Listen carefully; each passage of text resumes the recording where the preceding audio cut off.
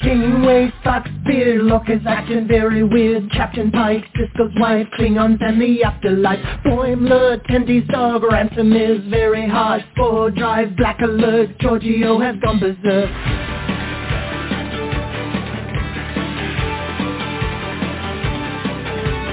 Teacher, Batleth, Edward is an idiot. Spock is dead, Worf is wed, Chekhov's wearing red. Data's cat, Kempak's sat, Q has had enough of that. Beam me up, make it so, everybody let's go. We talk about the series. You can join us live by picking up your phone now. We talk about the series. We're coming to you on your streaming services now. We talk about the series. Comic books and games, we go beyond the show now. We talk about the series. Come and join us as we sit and chat and we go on and on and on and on. Well, good evening, Trekkies and Trekkers around the globe. It is Thursday, March 9th, 2023, and this is our 519th episode. Wow, wow, wow. Tonight we're going to be talking about Star Trek Picard, Episode 3, 17 Seconds. And our phone number is 646-668-2433. So you can definitely let your fingers do the walking and call Trek Talking and share your opinions about the 17-second episode of Picard, which was last week's episode. All right, guys, before we go too far, though, I would like to go around the room and introduce my awesome Treksperts. And we'll start off with Charles. Charles is out in Las Vegas. How you doing tonight, Charles? I'm doing good. Weather was blistery and cold last weekend, but it's improving this weekend. We're getting back into some decent weather, and might I see some 70s next week. Wow. Awesome. And we also have with us our very own Eric. Eric's out in Portland. How you doing tonight, Eric? You know, I'm doing pretty good, Jim. A long day. I had one of those days, you know, how when you work at home sometimes where you have to wear your headphones all day long. I think my headphones are literally glued to my head because I've had them on literally all day long. So if I'm unable to from the podcast, let's just keep broadcasting. Let's just keep going, man. Okay. Also, Eric's in the bathroom now, but we can still podcast with him. That's okay. Now he's outside taking the garbage to the curb. This is great. We're getting a whole play-by-play, man. It could be good. You never know. Yeah, I like it. You never know. We also have with us David, the donut guy, also from Portland. How you doing, David? Pretty good. I got a little bit of a sore throat going on, but other than that, it's raining out. That's pretty cool. Have a maple glazed donut. That'll help. Yes. Mm-hmm. Coat that throat with maple. I love it. Oh. And wrapping up our trifecta from Portland, we have our very own wine/toy guy, Paul. How you doing tonight, Paul? Oh, dude, I'm doing good. It's been a rough sledding couple of weeks. I don't mind telling you, but I got a lot done, and I actually am super excited for what is to come next week. I actually won't be able to be on Trek Talking next week because for the first time in like 16 years, I am leaving the country. Woo! Wow. I'm taking a vacation. Yeah, man. Yeah, so I'm going to go visit. I got to go troll the Trek Talking webpage and find out if we have any top fans who live in Costa Rica because that's where I'm bound, brother. I'm heading down south and going to live La Vida Pura and have some fun with the sloths and toucans. That's going to be amazing. Batten down the hatches. We'll see what happens, see what kind of Star Trek lore there is down there. So I'm looking forward to it. It'll be good. Sad to miss next week because it sounds like we'll be talking about a heck of an episode from what I've heard, the one that aired today. So I'll be sad to miss that convo. But I'll somehow plow through it. No-win scenario, I think it is. Yeah, well, I haven't watched it yet, but boy, the word of mouth is just nuts. People say it's great. So I'm another number one directed sortie, from what I understand. Well, guys, if Paul's not going to be here, should we cancel the podcast? We must carry on. I think, Jim. why don't you guys just, it's not really to get must tickets. go on. Why don't you just bring your tickets and come on down to Costa, right? And we'll just do it on the beach down there, right? We'll do a road show. I'm pretty sure they have internet down there, so I think we could have a good time. So I think we first round's on me. Fans there too, I believe, haven't we, Eric? Yeah, I know. I want to find out. I don't have my list with me now, so I'm not sure, Jim. But I feel like I remember it. Definitely people checking in with us from Costa Rica at one point. Yeah. So I think Paul's got the right idea. He needs to put the feeler and see what's going on down there. Yeah. It's a pretty happy place, from what I understand. It's considered to be the happiest place on Earth by many well-being assessments. So that's got my name written all over it, man. That's what I need. It's not Disneyland. What's that? Except for those in Disneyland. Yeah, well, it'll be happier once I'm there, man. That's all I know.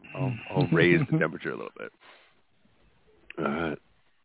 Oh, that's absolutely awesome. To see if they have any Trek stuff while you're down there. Mm-hmm. We'll see, man. We'll see what's going on. You never know.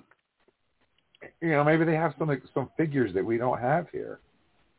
I don't know. Maybe Latin America is also famous for. I'll have to dig some up and share with you guys, but I don't know if it's as much as it is now in the 90s. But in the 90s, it was a magical land of many crazy bootleg toys that are just like hilarious. Just so hilarious. I'll find some and share them with you, but they're just like hilarious. Spock the Vulcan. Oh God, yeah. Or like I've seen some Star Wars knockoffs that were made in Mexico, and just, oh my God, it's there. They look like somebody made them in a washing machine. It's just fantastic. So you never know what you're going to see, man. But I don't think I would be doing much of that kind of thing. Much as I like to stay fan oriented, I think I'm going to be spending a lot of time in the jungle and the beach. So we'll find out, man. Well, that's awesome. And before we dive in to the meat and potatoes of the podcast, there is one thing we have to get out of the way, and that is we have to hear from our sponsors. Trek Talking would like to invite you to attend Trek Long Island at the Hyatt Regency Long Island Hotel in beautiful Hauppauge, New York, on May 20th and 21st, 2023. Trek Long Island will have a variety of guests, ranging from the original series to Discovery, Picard, Strange New Worlds, and beyond. Doug Jones, David Ajala, Oded Feyer, Franz Nguyen, Isa Briones, Evan Evagora, Raven Dowda, Sandy Gimple, Tanya Lamani, and Fumsil Satoli are just a few of the guests currently scheduled, with more to come. Enjoy interacting with celebrities at guest panels, or snag a photo op or autograph from your favorite actor. Craving the real stuff? Sit in on science panels with real scientists from NASA and accredited professionals in a variety of scientific fields. Or take in a panel where we discuss how Trek's influence on diversity and inclusion has affected Trek fans and the rest of the real world. Love podcasts? We do too. Meet the people behind the voices from Trek Talking, the Sci-Fi Sisters, Strange New Pod, Women at Warp, Roy's Tie-Dye Sci-Fi Corner, and more. Don't forget to visit the vendor room, where you will find exhibitors and authors, and where you can pick up an exclusive offering from Mego Toys. Purchase a general admission ticket or upgrade to the Q Pass, which offers you preferred seating, early access admission to a VIP dinner and show with actress Bonnie Gordon, and more. Trek Long Island is a family-friendly event with many programs and activities, so bring the little tribbles with you. Let's beam Trek back to the East Coast with a bang. Just visit TrekLongIsland.com for updates and to buy your tickets. We will see you out there. Engage. And Paul, what's the easiest way for our fans to find out about Trek Long Island? Well, first of all, what I do is I would listen to that commercial again, because that's the longest commercial I've ever heard. It's got so much information in it. It's just like, it's like I could see the calendar pages, like, tearing off in front of me. It was like amazing. There's so much information crammed in that. It just blows my mind. But, what if I'm technologically challenged, man? And what if I can't get that commercial to play again, right? Or whatever. I can't remember it all day. I'm probably just going to go to TrekTalking.com, because that is just overflowing like a hot burner cauldron of oatmeal, right? I mean, there's just so much information there. There's insane pictures of Eric in costumes on TrekTalking.com. There are links. There's videos. There's like Jim's honeymoon video, I'm pretty sure, is on TrekTalking.com. I've seen that on there. There's Charles skydiving. There's David doing some kind of like weird scuba diving thing with tribbles. It's crazy. So all the information you could ever have about anything, especially like what is it? Bob's Voodoo Tie-Dye Corner. I can't remember what it's called. Roy's Sci-Fi Tie-Dye Corner. Roy's Sci-Fi Tie-Dye Corner. I'm pretty sure you can find that on TrekTalking.com too. So pretty much, Jim, the answer to any questions you may have for the rest of the night is TrekTalking.com. And I think that, Jim, we are poised and ready to add another section to TrekTalking.com here. What I think we should do is I think we need another tab that is called Paulisms. Because honestly, when this brother lays down things like overflowing like hot cauldron of oatmeal, I want that to be remembered for the ages. That is a T-shirt, I think, that has good market value. I think we could, we need a page for Paulisms here. Right, that, and I think we need a music page, too, with all the different songs that have been generated over time, right? Mm-hmm. So there's always room to grow on TrekTalking.com. If we want that, I want a novel and comic page, too. There you go. Now we're talking.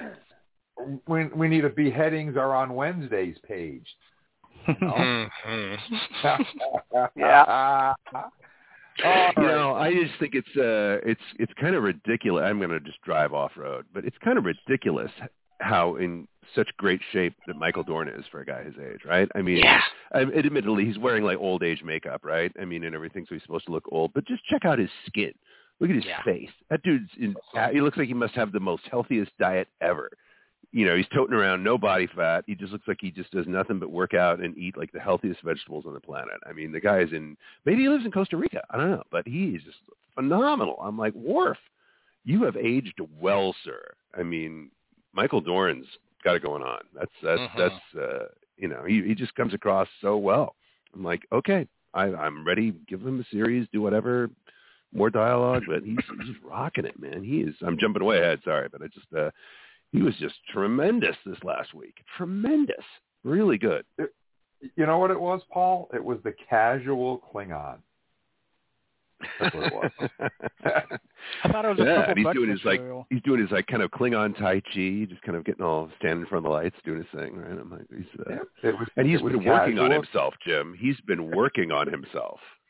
Chamomile tea. You take sugar. Yeah, I really I'm liking new Worf, old Worf a lot. He's wacky, so very cool. Yeah, we're going to talk a lot about new Worf versus old Worf in a little bit. So you guys want to hang in there, and you don't want to miss our Worf quote. Words of Worf, wisdom from Worf. We don't want to miss that. Absolutely not. So every week, guys, we do a fan shout-outs. And our fan shout-outs are us saying thank you to you, the fans, for supporting Trek Talking. And how you become a fan on a fan shout-out, well, you go to our Facebook page. And you tell us where you're from. And you look for a heart next to your name from yours truly, Uncle Jim. And Eric, what's the easiest way for our fans to get to our Facebook page?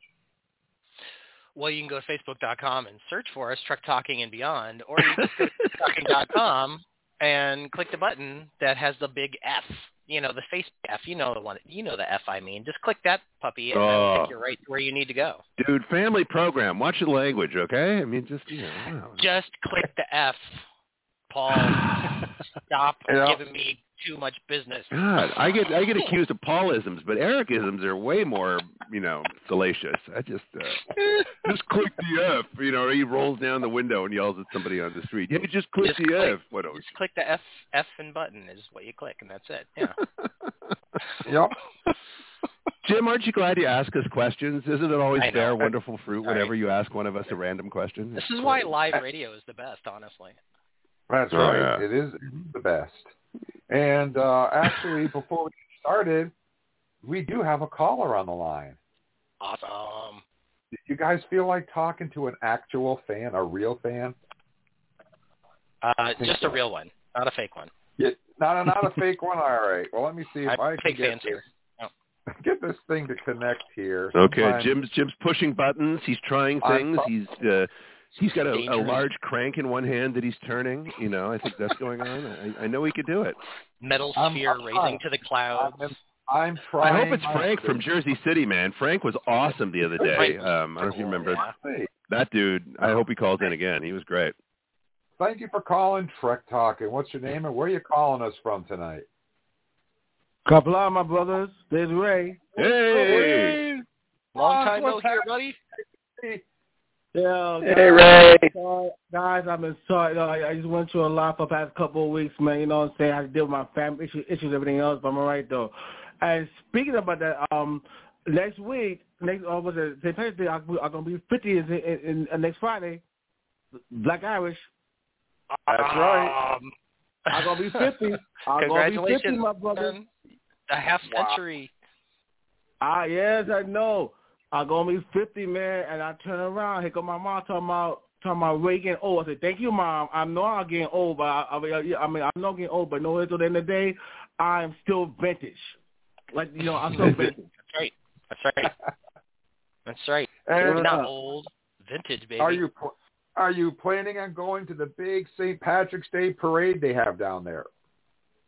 Listen, guys, I got like I said, I go. Like I said, I gotta work, but I know what I do. I go after work because by the time I get towards East 79th Street and between 2nd and 3rd Avenue, it's packed like a mother effer. You know why? Cause all the pubs, it's gonna be nothing but Irish. I'm telling you right now. Every year I go to parade every year, right? And they get so twisted already. It's even like 6 o'clock in the morning. They're twisted already all day long. Cause like I said, I've been there a few times, and it's so bugged out. It's so bugged out how it is. It is. Wow. So what I'm gonna do is I'm getting on work on Friday because that's my weekend. So I'm getting on work Friday about like 1 o'clock in the Bronx, and I'm heading down. I'm heading down there. Well, you have fun. You have fun, Ray. Okay. Well, one more question. The guy talking about Michael Dorn, right? Be honest with you, he aged well. You know what? Because you know why? And I'm not trying to be racist, but you know what I'm saying? With black people who eat health like that will age gracefully. Now you see how my is, right? He shaves his hair, everything else, right? He still look good for age. I mean, I don't know how old. I don't know how old he is now, but he still look good for age. I can't front on that. Well, my brother, there are certain advantages to having more melanin in your skin. The sun did not ravage Michael Dorn's skin at all. He looks amazing, and I think you're right. I think it's got a little bit to do with it. Right? It just doesn't age quite as quickly. Yep. Yeah. Okay. For something like me, right? Okay, I'll be 50 right here. I'll be 50 next Friday, right? But see, I got a picture of myself, and I swear to God, you go look at my picture, dude, like he don't know 50. He like about 24, 30. I'm just serious. Still getting carded, right? I'm just serious. Everybody comes to my. I mean, watch 49. Even to my. Wait, I can look like your thing. Cause I age gracefully. Shoot, you should see my mom's. My mom was going with early 70s, and she still look like 19 years old. From high school. I'm just serious. That's awesome. That's awesome. Wow. It's a gift. It's a gift. Hey, I'm not knocking it. I'm not knocking that gift. Nope. Keep that gift. I'm not knocking that gift. No way. Yep. Ray. So guys, think about this. Ray. Yes. You don't. Your 50th birthday. You don't celebrate your birthday. 50th. That's your birth month. Go ahead and get ready to celebrate it for the entire month. That's right. That's a month long. You think I'm not? Yeah, for your birthday. That's what I did. Mm-hmm. Shoot, you know what? Be honest with you, because I didn't really have no plans to see what's going on, though. I mean, I said the fitness, I'm going downtown. But after that, I don't know. But you know what? I'm going to take your advice on that. Absolutely. Make the best of it. Yep. No problem. So guys, enjoy next. Enjoy next. I got to do some running around. So guys, on the 16th of next week, before that, I'll call you guys back. But and he got one question. You mean to tell me, because I'm also right now, you mean to tell me that this Picard tonight episode will be the last episode of the series? No, Which one? there's No. Oh, There's many no. more. Don't scare me like that now. No, there's many more. No. Don't scare me like that. Don't scare me like that. No. Absolutely. Shoot. What is it? 10? Is it 10 episodes? Is that what the season 10 is? episodes. Yeah, it's 10 episodes. Yep. All right. March 26th is the last one. Like I said, guys, enjoy the night. I'll call you guys on the 16th of March. April 20th. That day, and we see what's up. And you have a happy birthday, Ray. Yeah. Happy birthday, man. Brother. Take care. Thanks, brothers. I'll call you guys next Thursday. Enjoy your night. And Kapla. say hello to your wife for us, too. I will. All right. Thanks for calling, Ray. Have a good night. You too, brothers. That was Ray from the Bronx, and he's going to be turning 50, so we send out a very happy birthday to Ray. And if you would like to be featured on a Trek Talking Fan shout-out, head over to Facebook and tell us where you're listening from. And every week, we say thank you to some special fans like Eric is about to do now. Yeah, the very first fan shout-out I'd like to give out today is right to the center of Germany, Hamburg, Germany, and saying hello and live long and prosper to Marco Damaniak. Marco, thank you so much for supporting us in Germany. We really, really appreciate it. I cannot wait to make it to Hamburg. It's on the list for sure. So thank you so much for supporting us. Also saying hello this week and sending out lots of love to top fan Jens Ole Carlson in Denmark.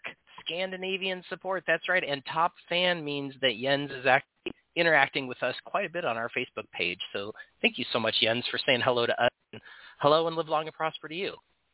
We're also saying hello this week to top fan Wayne McComber from Lac des Plaques in Quebec, Canada.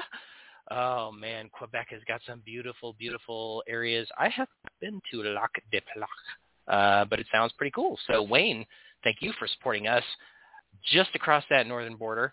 And my final fan shout-out this week goes out to a country with a long, awesome soccer tradition, Brazil. A little Brazilian flag and a little heart and a little live long and prosper is being sent to us by Paulo Ratino. Paulo Ratino, thank you so much for listening to us in Brazil. Also would love to see your country someday, too. Charles, I know you want to go somewhere else on this globe, don't you? Oh, yeah. So I'll spend some time in the States. Let's start off with top fan James O'Brien, Phoenix, Arizona, where it snowed yesterday. Yeah, we heard about that, James. We've been snow up here in Vegas, too. Clyde Reed from St. Louis, Missouri.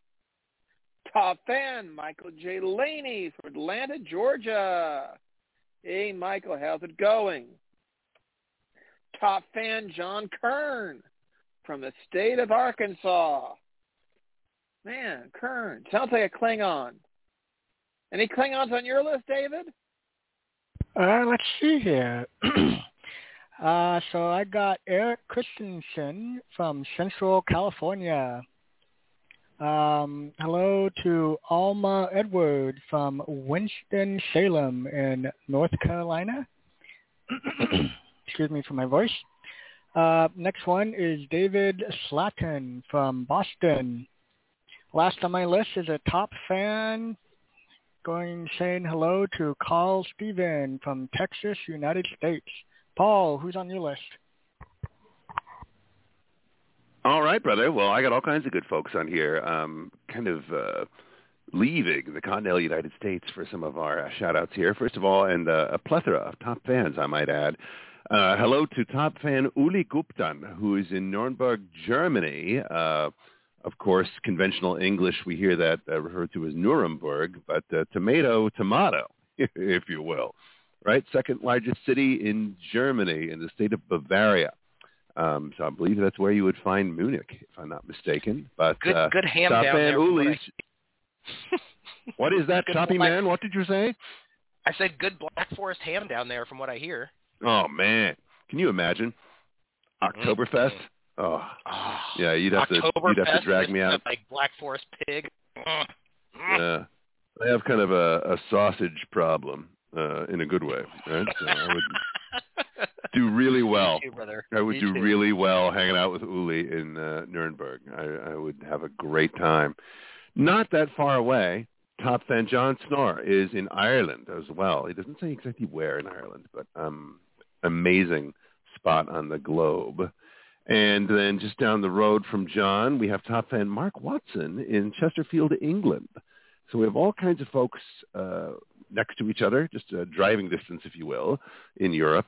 But if you feel like going a little more far afield to spectacular Rio de Janeiro, Brazil, who I think are still dusting off the glitter and remnants of the craziest carnival in many a year from what I've seen. Wow, did I see some carnival pictures from Rio de Janeiro recently? Whoa. I don't even know if anyone's woke up yet. It's crazy down there. But we have fan Alessandro Tavares, who is in Rio, and I bet you had a great time down there. It just sounds like the entire country had a pretty magical time, even commemorated with a magical lightning strike, from what I heard. So if you don't know what I'm talking about, look it up. You've all got the internet. So to all of you fans across the globe, thank you for listening to Trek Talking and for enthusiastically loving Star Trek, because we are a global community. Isn't that right, Big Jim? Absolutely, and we're going to bring it back to the continental U.S. of A. And we want to say kapla and thank you to Charles Leap, who's listening in Worcester, Massachusetts. We also want to say thank you to Mike Swaby, who's listening to us in New York. I don't know if that's New York, or New York State. Either way, thank you for listening to Mike. We also want to say kapla to Matt Chevik, who's listening to us in St. Louis, Missouri. And finally on my list, top fan Jose Garcia, who's listening to us from the south side of Chicago. And that, my friends, wraps up our fan shout-outs. If you'd like to be featured in a fan shout-out, head over to our Facebook page and just drop us a little line of where you're listening from and look for a heart next to your name from yours truly, Uncle Jim. And now it's time for Star Trek birthdays.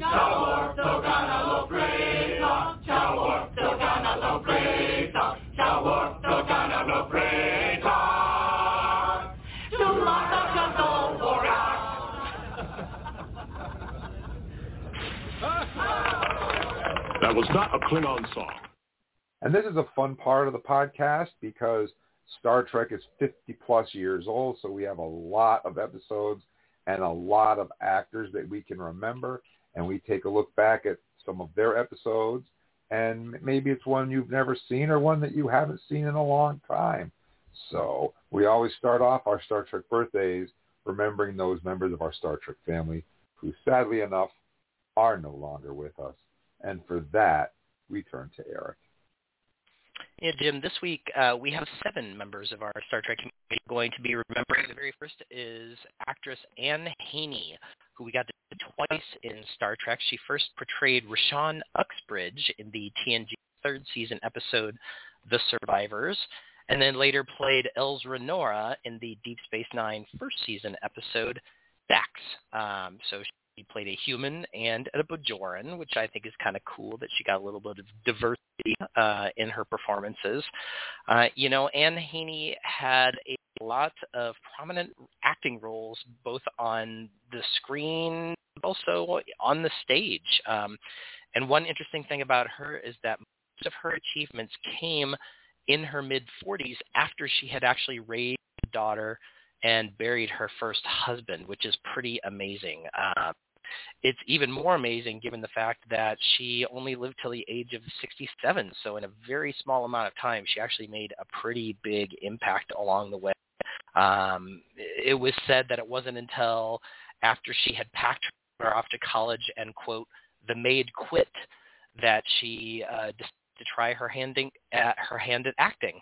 So she became very popular in the 80s. She was on Mama's Family for like 3 or 4 years, did a lot of guest starring roles, LA Law. She was on Quantum Leap with Mr. Gilla himself, and then had a couple of film credits to her role too, including The American President, Liar, Liar, and a couple others. My favorite was a TV movie called Roses Are for the Rich, because that not only featured Anne Haney, but also featured Kate Mulgrew, Cardo. So lots of Star Trek crossover. Anne Haney, she would have had a birthday just 5 days ago on March 4th. Happy birthday, Anne. Also, happy birthday to John Hancock, who played Admiral Hayden in the TNG third and fourth season episodes, The Defector and The Wounded. Now, Jim's typical question is this a good admiral or a bad admiral? Hard to say. We only see him on the screen. He doesn't really tell anybody anything good or bad. He just kind of talks to Picard a bunch. So I'm not. The jury's out on Hayden. Not sure if he's a good guy or a bad guy. But John Hancock was a pretty cool guy. He was a great actor who started his career in the late 1960s. I don't know if you know or not, or if you remember, but he was actually in Airplane 2, the sequel, which of course had a little bit part there by William Shatner as well. He was also in movie 10 with Denise Crosby, which I forgot that she was in that movie. He played someone named Scotty in the miniseries Roots, The Next Generation. I saw the original Roots, but I never saw Roots, The Next Generation, so I feel like that's something that I should go and check out again. John Hancock had several other television roles.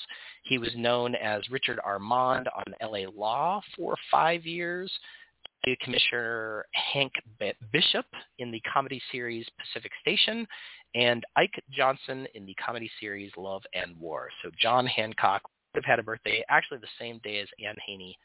Happy birthday, John, lost back in 1982.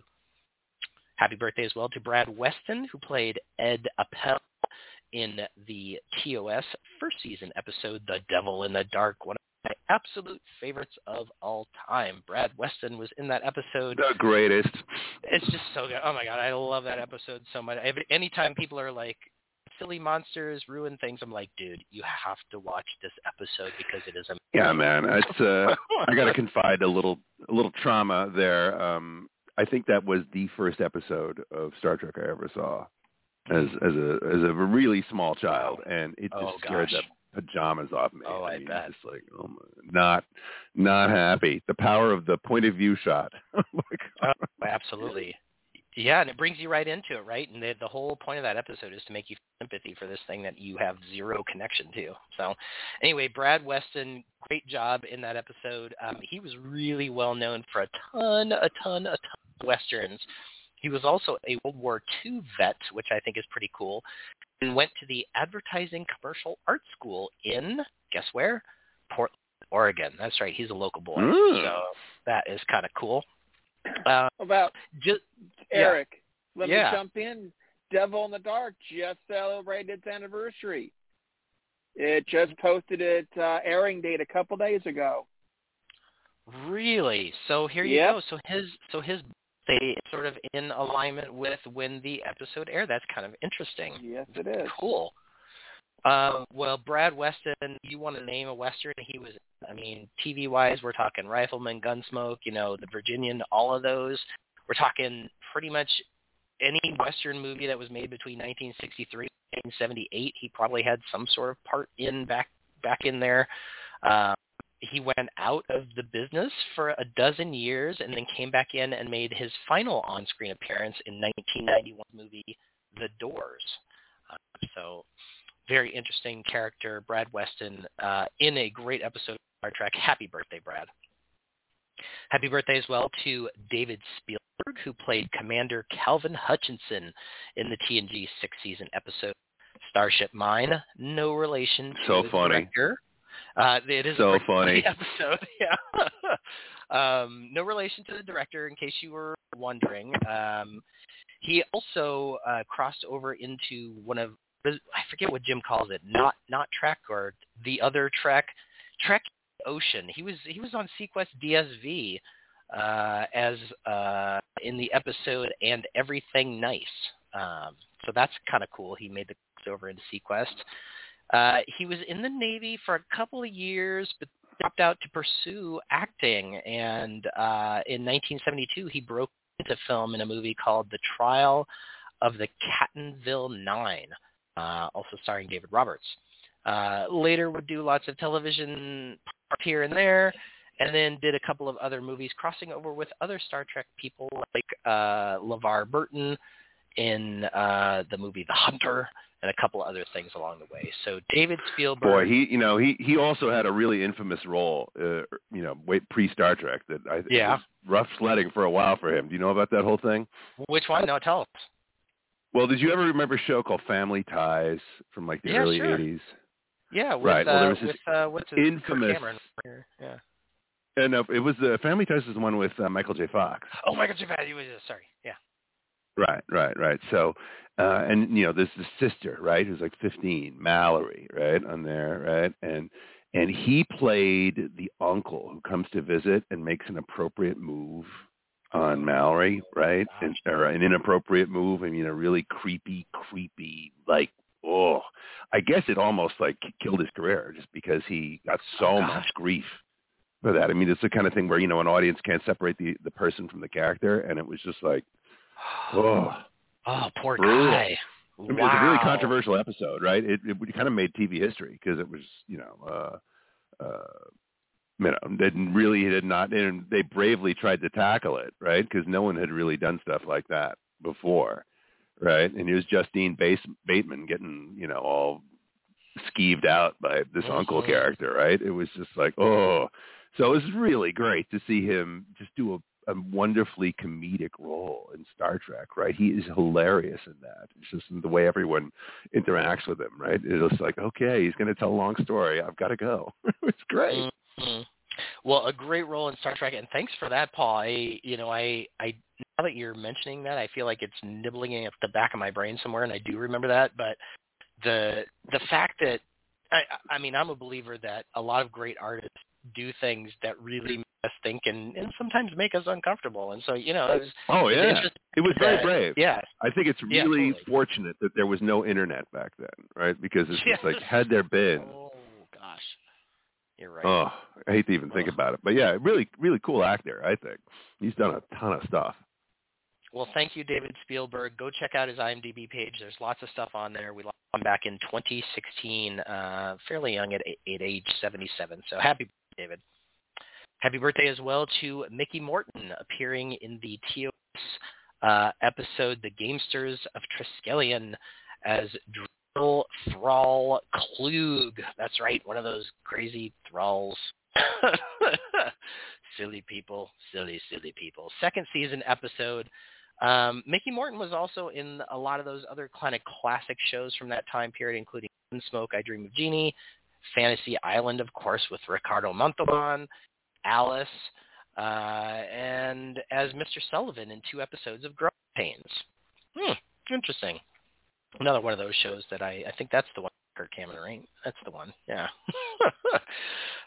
In 1978, he also infamously appeared in the Star Wars Holiday Special as the Wookiee named Mala alongside Ralph Marr. So Mickey Morton, He's that other Wookiee.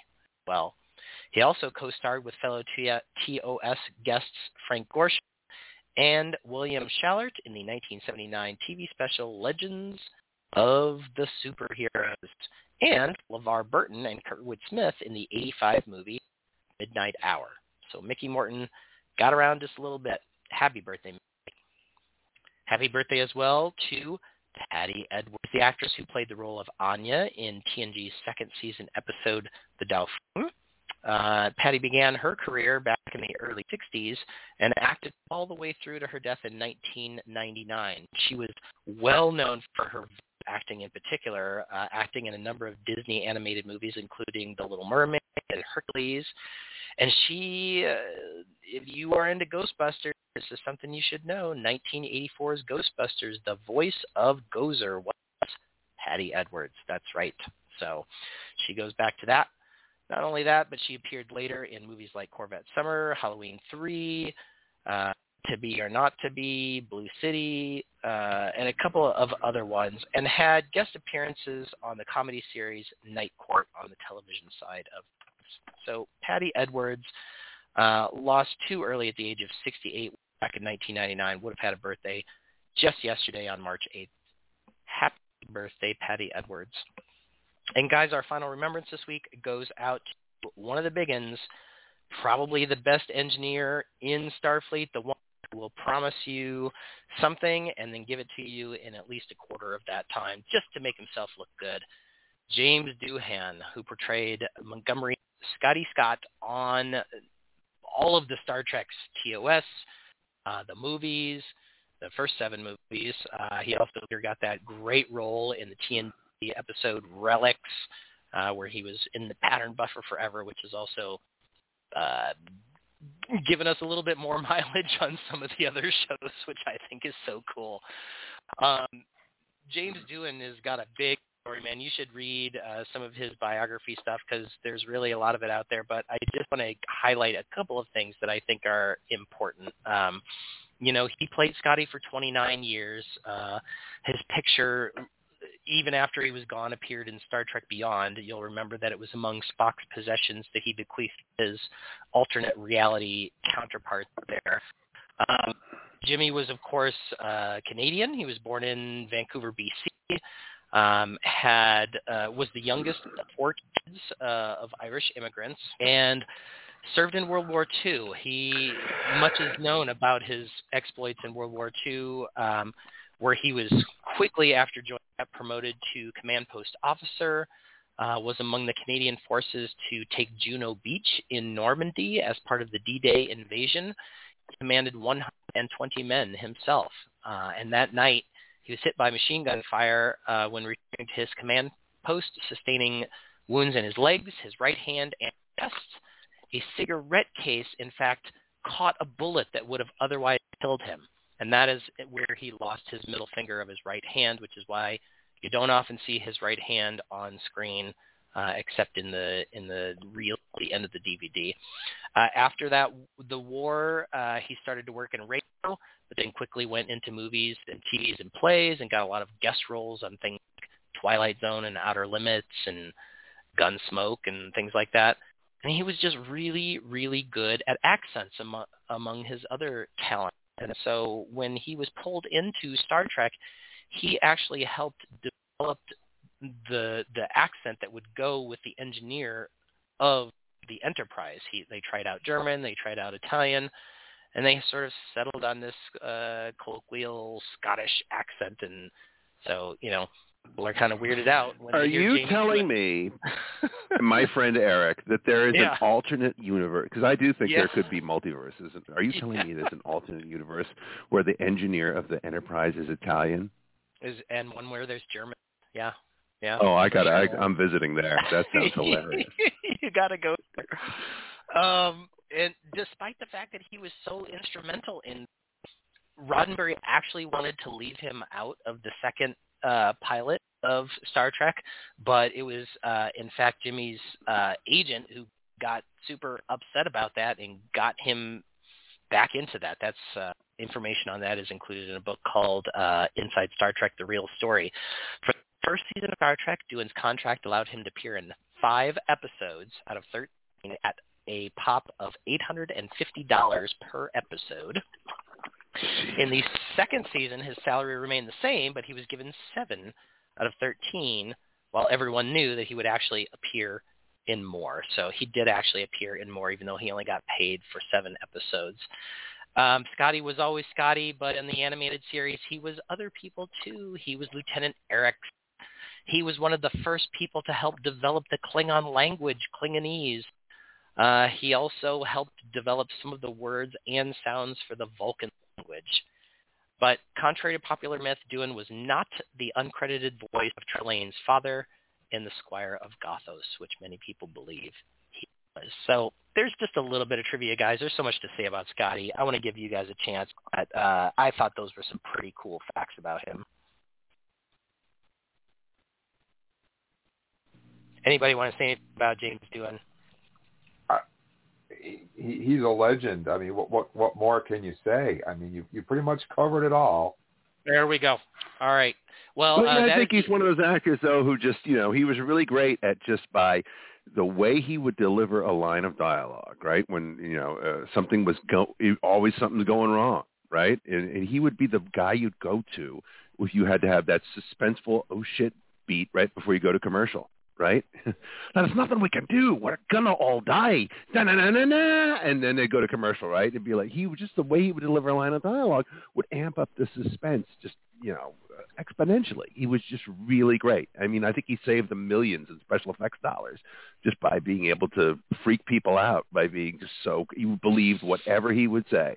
It never seemed like he was phoning something in. He was totally convincing, dude. Absolutely. Absolutely. All right. And he was the senior statesman of the ship as well. Yeah. I mean, he was the mature one of the bunch, I want to say. Like, he had the most experience of all of them. Mm-hmm. Absolutely. And wait. All right. So Scotty was Scottish. So in this alternate universe where he's Italian, is his name Italy and he's Italian, or was it just Scotty? Well, it would be interesting to know if his name is not Scotty. It'd be like Santino. Commander Santino. Montgomery. Hey, I cannot like do it. You need more days, Captain. This is not going to happen. Yeah. See, I can see it. I can see that. Exactly. Yeah. Well, that does it for our remembrances this week, guys. So many good memories of so many actors and actresses this week. Charles, I know you want to kick it off with those who are still with us. Definitely. Thank you. Let's start off with Heidi Swedenborg, who played Rickenlin in Star Trek DS9 second season episodes Profit and Loss. A couple of her other roles included Seinfeld and many Star Trek many people's belief in one of their favorite Star Trek Star Trek movies, Galaxy Quest. In fact, it's interesting that Star Trek Las Vegas was trying to decide what movie they wanted to air, and they put the vote to fans. Number 1 came Voyage to Earth, but Galaxy Quest came in, I think, Dean Stockwell portrayed Grat in Star Trek Enterprise's first season episode, Detained. Also appeared in Battlestar Galactica and one of the movies, Quantum Leap, and had a long career, acted from 1945 to 2015. Lance Spellerberg appears as Transporter Chief Ensign Herbert in Star Trek Next Generation episodes Will Always Have Paris and the Icarus Factor. Amy Pites played Lieutenant Sandra Rhodes in Star Trek Next Generation 7th season episodes Bloodline. Alison Becker voiced Victoria News in Star Trek Lower Deck 3rd season Trusted Sources. And then one of my, I think, interesting characters that I think got a little more backstory to him, was a big happy birthday to Jonathan Del Arca, who played Hugh in Star Trek's Next Generation 5th and 7th season episodes I, Borg and Descendant Part 2. He reprised his role in Star Trek Picard's first season episode, The End is the Beginning, The Impossible Box, and The Penthe. Also appeared in Voyager's Phantom of the Void. He was also a series regular in The Closer and a TV series called Major Crimes. Now, if anybody wants to mention about Jonathan, if not, I'll pass it to Paul. All right, Charles. Thanks, man. All right, I got some really cool cats having birthdays on my list this week. Let's kick things off with actor Ron Fassler, who played Morin in the Star Trek Voyager 6th season episode Dragon's Teeth, episode title. Actor Steven Weber, who you may remember from a 90s TV show called Wings, and then I don't know if you remember the late 90s TV version of The Shining. Not the Kubrick version, mind you, but the TV version, right? He played Torrance in that version of The Shining as well, with Rebecca De Mornay as the beleaguered spouse. But we're here to talk about Star Trek, right? So we're acknowledging Steven Weber for playing Colonel Day in the Deep Space Nine second season episode, The Siege. Yeah. Now, this next one, I do love original series episodes, like There's Just No Tomorrow, and I did not know this about this actor. I'm like, wait a minute, is that the same Fred Williamson?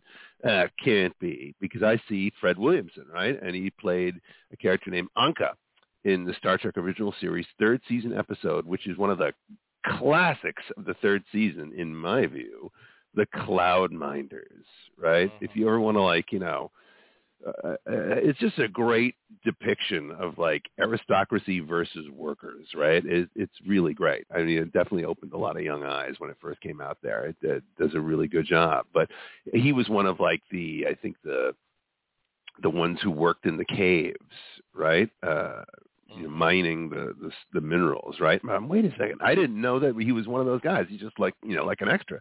But that's Fred Williamson, man. And Fred Williamson went on to become, after his appearance on Star Trek, iconic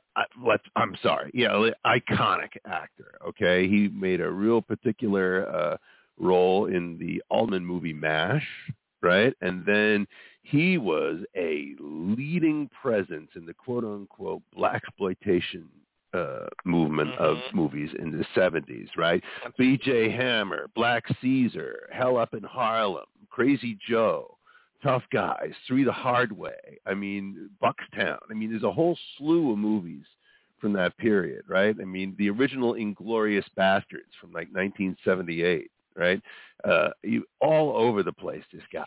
Really, really a ton of great work and an action movie icon. He would show up in stuff all through the 80s where people were rediscovering him and casting him, and sometimes he's kind of exploitation type movies, right? But he would always show up. He was in Dusk Till Dawn with Quentin Tarantino, Original Gangsters. Just a ton of great stuff. Really remarkable dude. I think he still works too. Every now and then will show up in something really cool. So again, an icon of movies in my book. So I got to go back and watch Cloudminders for the 7 millionth time just to spot Fred Williamson and see him in that new context. So my friend, Fred Williamson, happy birthday to you. Your layers run deep, man. I just had no idea. That's a really cool discovery for me today. Happy birthday goes out also to Tony Award-winning American stage, film, and television actress Donna Murphy.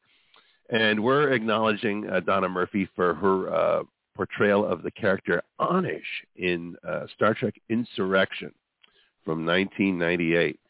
And lastly for me, it's Barbara Eve Harris. Happy birthday, Barbara Eve Harris, because you portrayed Captain Emily Bosch in the Star Trek Picard first season episode, The Impossible Box. we here at Truck Talking love seeing women in the captain's chair, okay? Because you rest easier when there's not a dude in charge of things, is what my experience has told me. So I'm all about tear down the patriarchy. Let the women be in charge, right? And there you go. Captain Emily Bosch, part of that great tradition. Sometimes we chat about, evil admirals. I find it's even cooler to talk about awesome female captains, of which there seem to be many. Now, as we segue to our next presentation, I really hope Jim is ready to do justice to his list because, dude, you saved all the damn good ones for yourself here this week. I mean, you really, truly did. I know you like to hold on to the Klingons, but get a load of Jim's list here. He's really, I hope you're ready to do justice to these people, brother. Well, I'll give it my all. So the first one I want to say is James B. Seeking, who played Captain Lawrence H. Stiles in Star Trek III, The Search for Spock. This is the dude that was so busy filing his fingernails that he didn't even realize Kirk was stealing the Enterprise. And he walked around. He had that little riding crop, you guys recall. And I don't know how he... this guy is kind of like the captain of the Enterprise B who didn't have anything until Tuesday. You got to wonder how he become captain, but he did. He was captain of the USS Excelsior in Star Trek III, The Search for Spock. We also want to say happy birthday to Samantha Edgar, who played Marie Picard in Star Trek The Next Generation 4th season episode Family. Unfortunately, she died in the Vineyard Fire along with Robert and Renee. The end of the Picard family, so we thought. So happy birthday to Samantha Edgar. We also want to say happy birthday to Joanna Miles, who played Perrin in the Star Trek The Next Generation 3rd season episode Sarek and the 5th season episode Unification. Sarek definitely had a fetish for human females, didn't he? He did, but when a man knows what he likes, I mean, what are you gonna do? Yeah. Oh my. I mean, I like to. Here's been my take on it, that I have always thought that the reason that Sarek preferred human females was that he had his own kind of internal emotional strife, like all Vulcans do, and his wives actually allowed him to sort of live that vicariously through them while he maintained his facade of diplomacy and just Vulcanness the whole time. So I think books could be written about the psychology. Whoa, dude. So like naughty role play test of control. Is that what you're saying? I'm just saying that, like, it is a way to kind of live out your emotional fantasies in broad daylight without anybody being the wiser. So, wow. I sense a fan fiction Picard. novel is in the works here. I really do. There we go. Damn. Well, I did go back. I just finished rewatching Discovery Season 2, and I did notice that young Sarek that we meet in Discovery is a little bit more, I don't want to say emotional because he is a Vulcan, but he does show a little bit more concern. They're a little close to the surface, his emotions are a little close to the surface for a full Vulcan. Yeah. Yeah, the actors can't control themselves. They have to express, right? And there's a lot of that on Discovery. Everyone's kind of emoting heavily. He maybe Eric is onto something here. I don't know. Interesting. But happy birthday to Joanna Miles, who played Perrin. Star Trek The Next Generation. Speaking of Vulcans, dun, dun, dun, dun, we want to say happy birthday to Jolene Boylock, who's best known in Star Trek for her role as Vulcan Science Officer T'Pol on Star Trek Enterprise. But wait, there's more. She also played T'Pol's second foremother, great-grandmother Tamir, in the Enterprise episode Carbon Creek, which I think is one of the best episodes of Enterprise. If you haven't watched Enterprise, if you've skipped Enterprise for whatever reason, Maybe you didn't like the theme song. I don't know. But if you skipped Enterprise, I highly, highly, highly recommend that you go back and watch Carbon Creek. It is a great, great episode. Very, very good. And T'Pol plays both herself and her great-grandmother.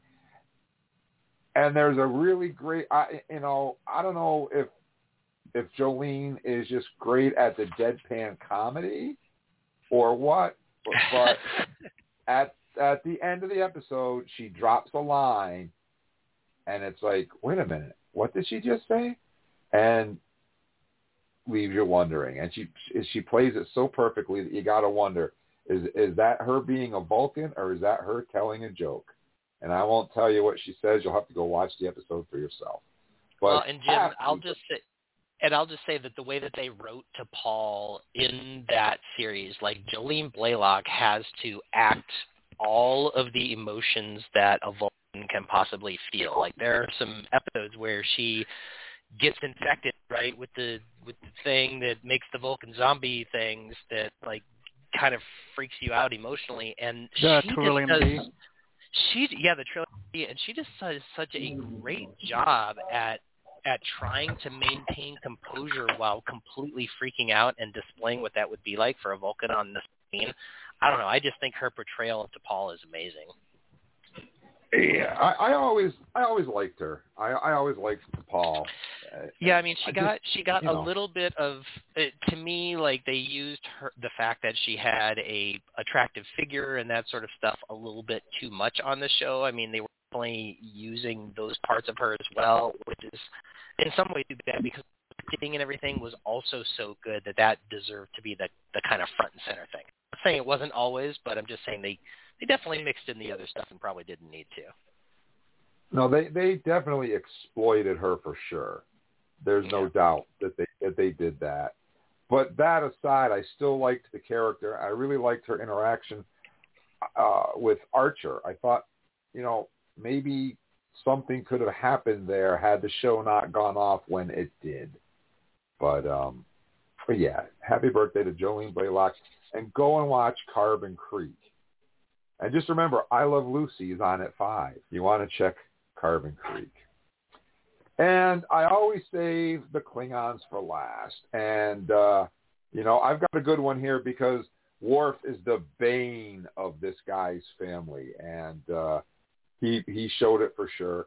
We want to say happy birthday and kapla going out to Patrick Massett, who portrayed Duras in Star Trek The Next Generation 3rd and 4th season episodes, Sins of the Father and Reunion. And I got to say, he deserved what he got in Reunion. Yeah, he did. Don't you guys think?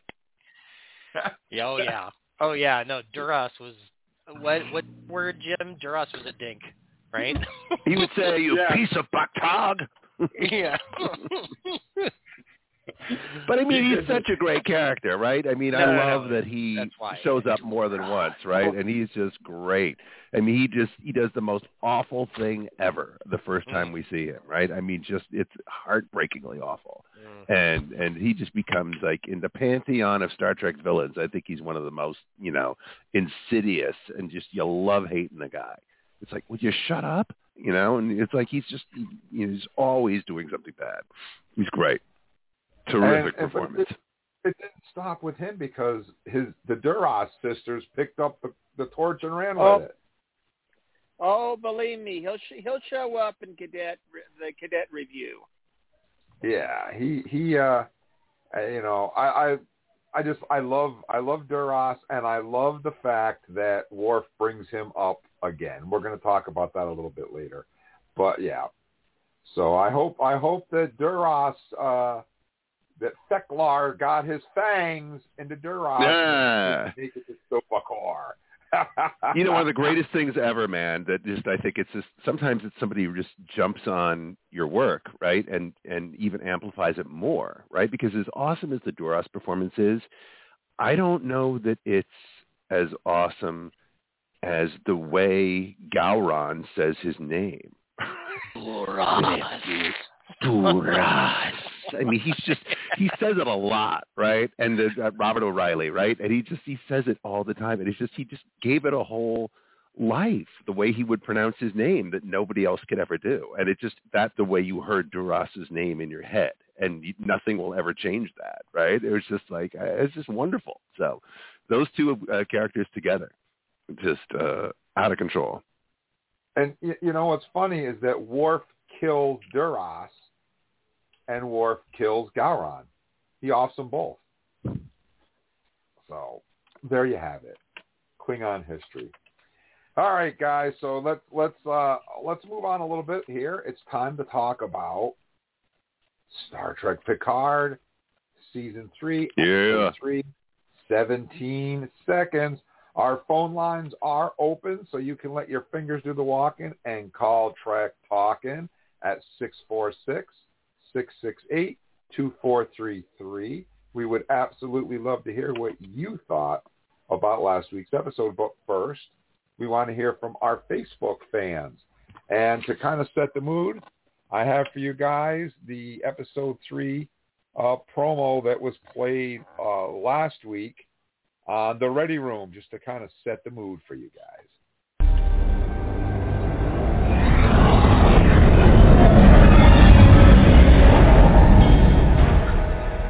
Bridge, visual contact of the strike. Bearing 047, 3,000 meters and closing. Battle station! That's impossible. How the hell did she find us?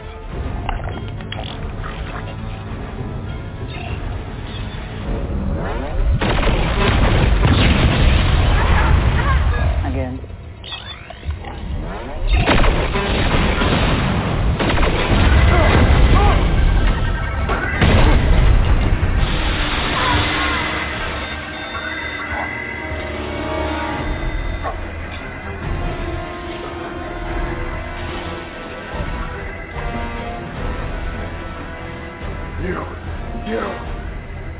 You got us into this. You are going to get us out. Computer. Transfer command. Captain William Riker protest. Authorization Shaw. 12-11. Bravo Delta. Command transfer authorized. Get her in sick bay. Captain, we still have visual. She's right behind us. Admiral, can you roll and not fire a single photon torpedo halfway between us and them? Key the phasers, light it up. The concussion should... Torpedo away!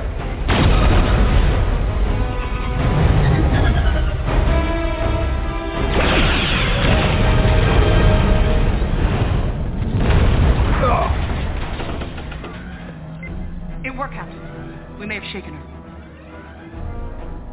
Thank you, Jean-Luc. Well, I think it might be time you called me number one.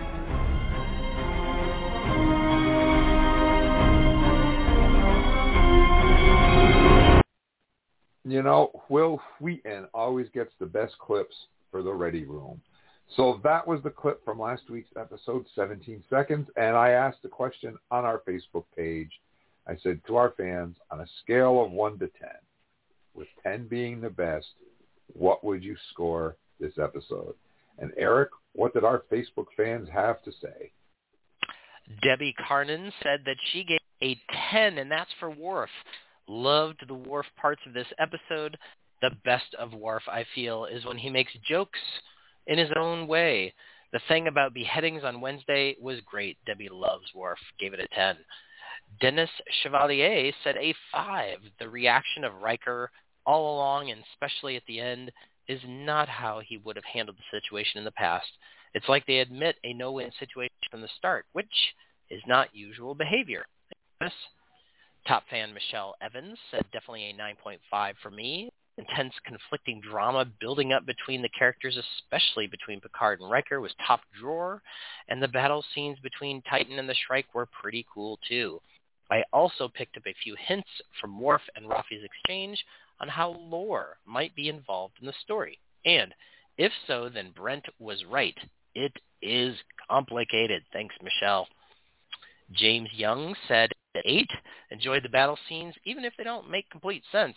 How exactly did that photon torpedo trick work, and why haven't we ever seen it before? Wolf 353. Thanks, James. Top fan Charles Balser said, I'll give it a 5. I would have given it a lower score, but at least they explained accent. Top fan Elizabeth Phelps said a 9. I think this is implied in the post topic, but spoilers ahead. Love the number 1 comment. The nod to Odo was a chef's kiss. I am in shock about the Dominion War, but low-key worried since there are only so many episodes before the series ends, and that is overarching plot-worthy. Worf being back is many, many emoji icons, all the feels, and LaForge's daughter giving a friendship pep talk to Seven was just, total love, pure love. The argument with Beverly and Jean-Luc was excellent. I just wish Picard had the last word. The way they ended on Beverly's points made it fall flat for Jean-Luc. I think that was a missed moment to really drive home that dads have a voice too. Instead of seeing her regret and shame for robbing a friend/lover of the biggest decision of their life, we are seeing Jean-Luc forced to accept her judgment call. It just didn't hit the same. But I think we will get there through subsequent episodes. To my other point, I love that Riker is trying to help Jean-Luc reorganize his priorities as a father. Their relationship is so backward right now. Picard is so used to being the Admiral and being this legend of Starfleet that it's hard for him to prioritize family. That especially one that didn't pick him and basically just told him he didn't deserve a chance to be a dad. I think I had my hands all over my mouth for most of this episode. Thank you so much, Elizabeth. That was a great review. Top fan Julie Goodwin said, Beverly, Picard, Worf, the Founders, ! Michael Dorn? Huh? Somebody named Michael Dorn gave us a comment. That's a great name, dude. Worf and Rafi alone give this one a 10. I feel like this is the Trek movie we've been waiting for, but without the plot having to be hurried along to fit into 2 hours. Those complaining it is too slow or that the Picard/Crusher scene went on too long are missing the point. We are getting a real insight into characters we thought we knew, and we did know, but they have grown and moved on. The fact that Picard is aggressive, that Worf is more passive, that Riker is more cautious, all speaks to the brilliance of the writers. They could have given us what we'd seen before, but better, they are giving us something new. Caroline McLean said 10. It was perfect, and a lot more information was left out, and I love the Easter eggs. Aubrey Howell said, OMG, solid 10. Those last few minutes of that episode, Top fan Mark Chatwin said 10. Amazing cliffhanger 2. And Rhiannon McKenzie said, brilliant. Best of the season so far, 10+, giving us a combined fan score, guys, of 8.9. 8.9 this week. So there you have it. Yeah, that's a pretty good score. It's right up there. It's not the best. But I think Charles wants to let us know about, more about where we came from and where some of these ideas came from. Right, Charles? Yes, I do. Computer.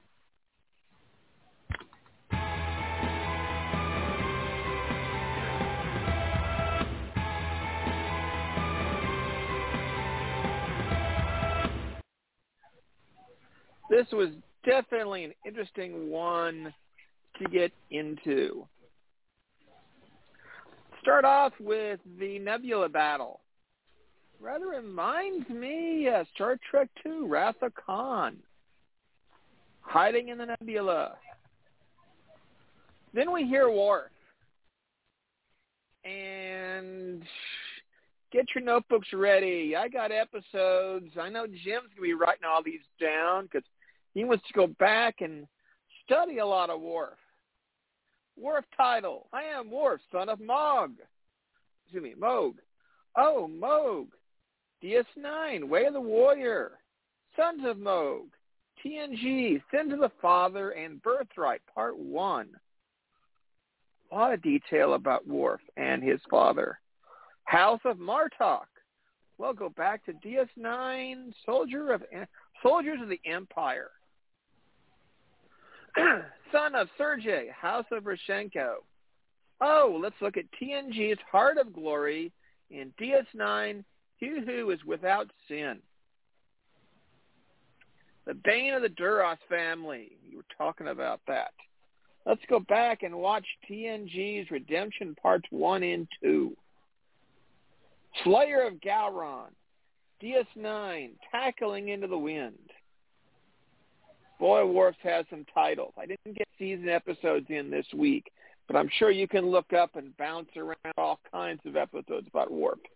Worf's got a very big history, especially since he was the most successful actor in 2 different series with the same character.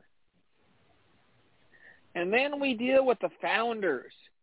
The Founders are on Earth and traveling.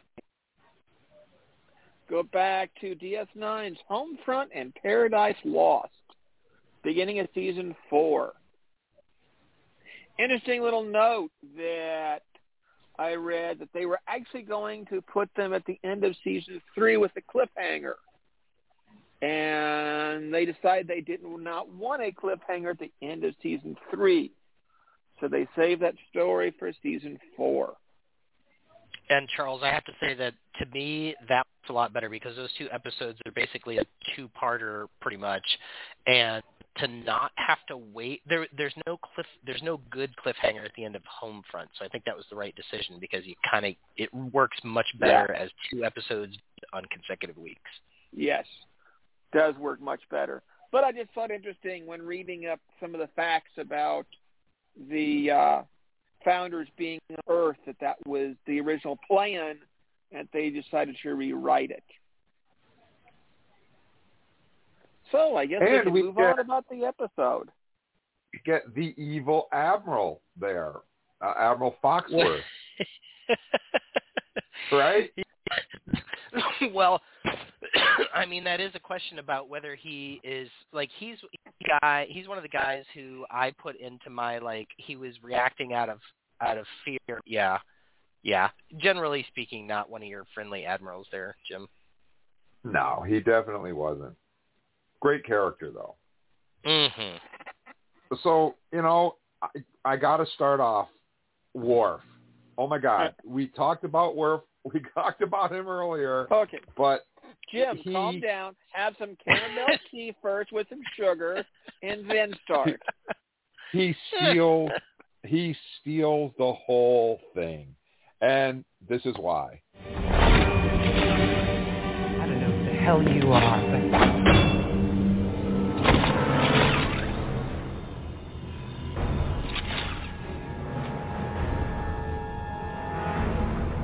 I am Worf, son of Mogh, house of Martok, son of Sergei, house of Rozhenko, Bane to the Duras family, slayer of Gowron. I have made some chamomile tea.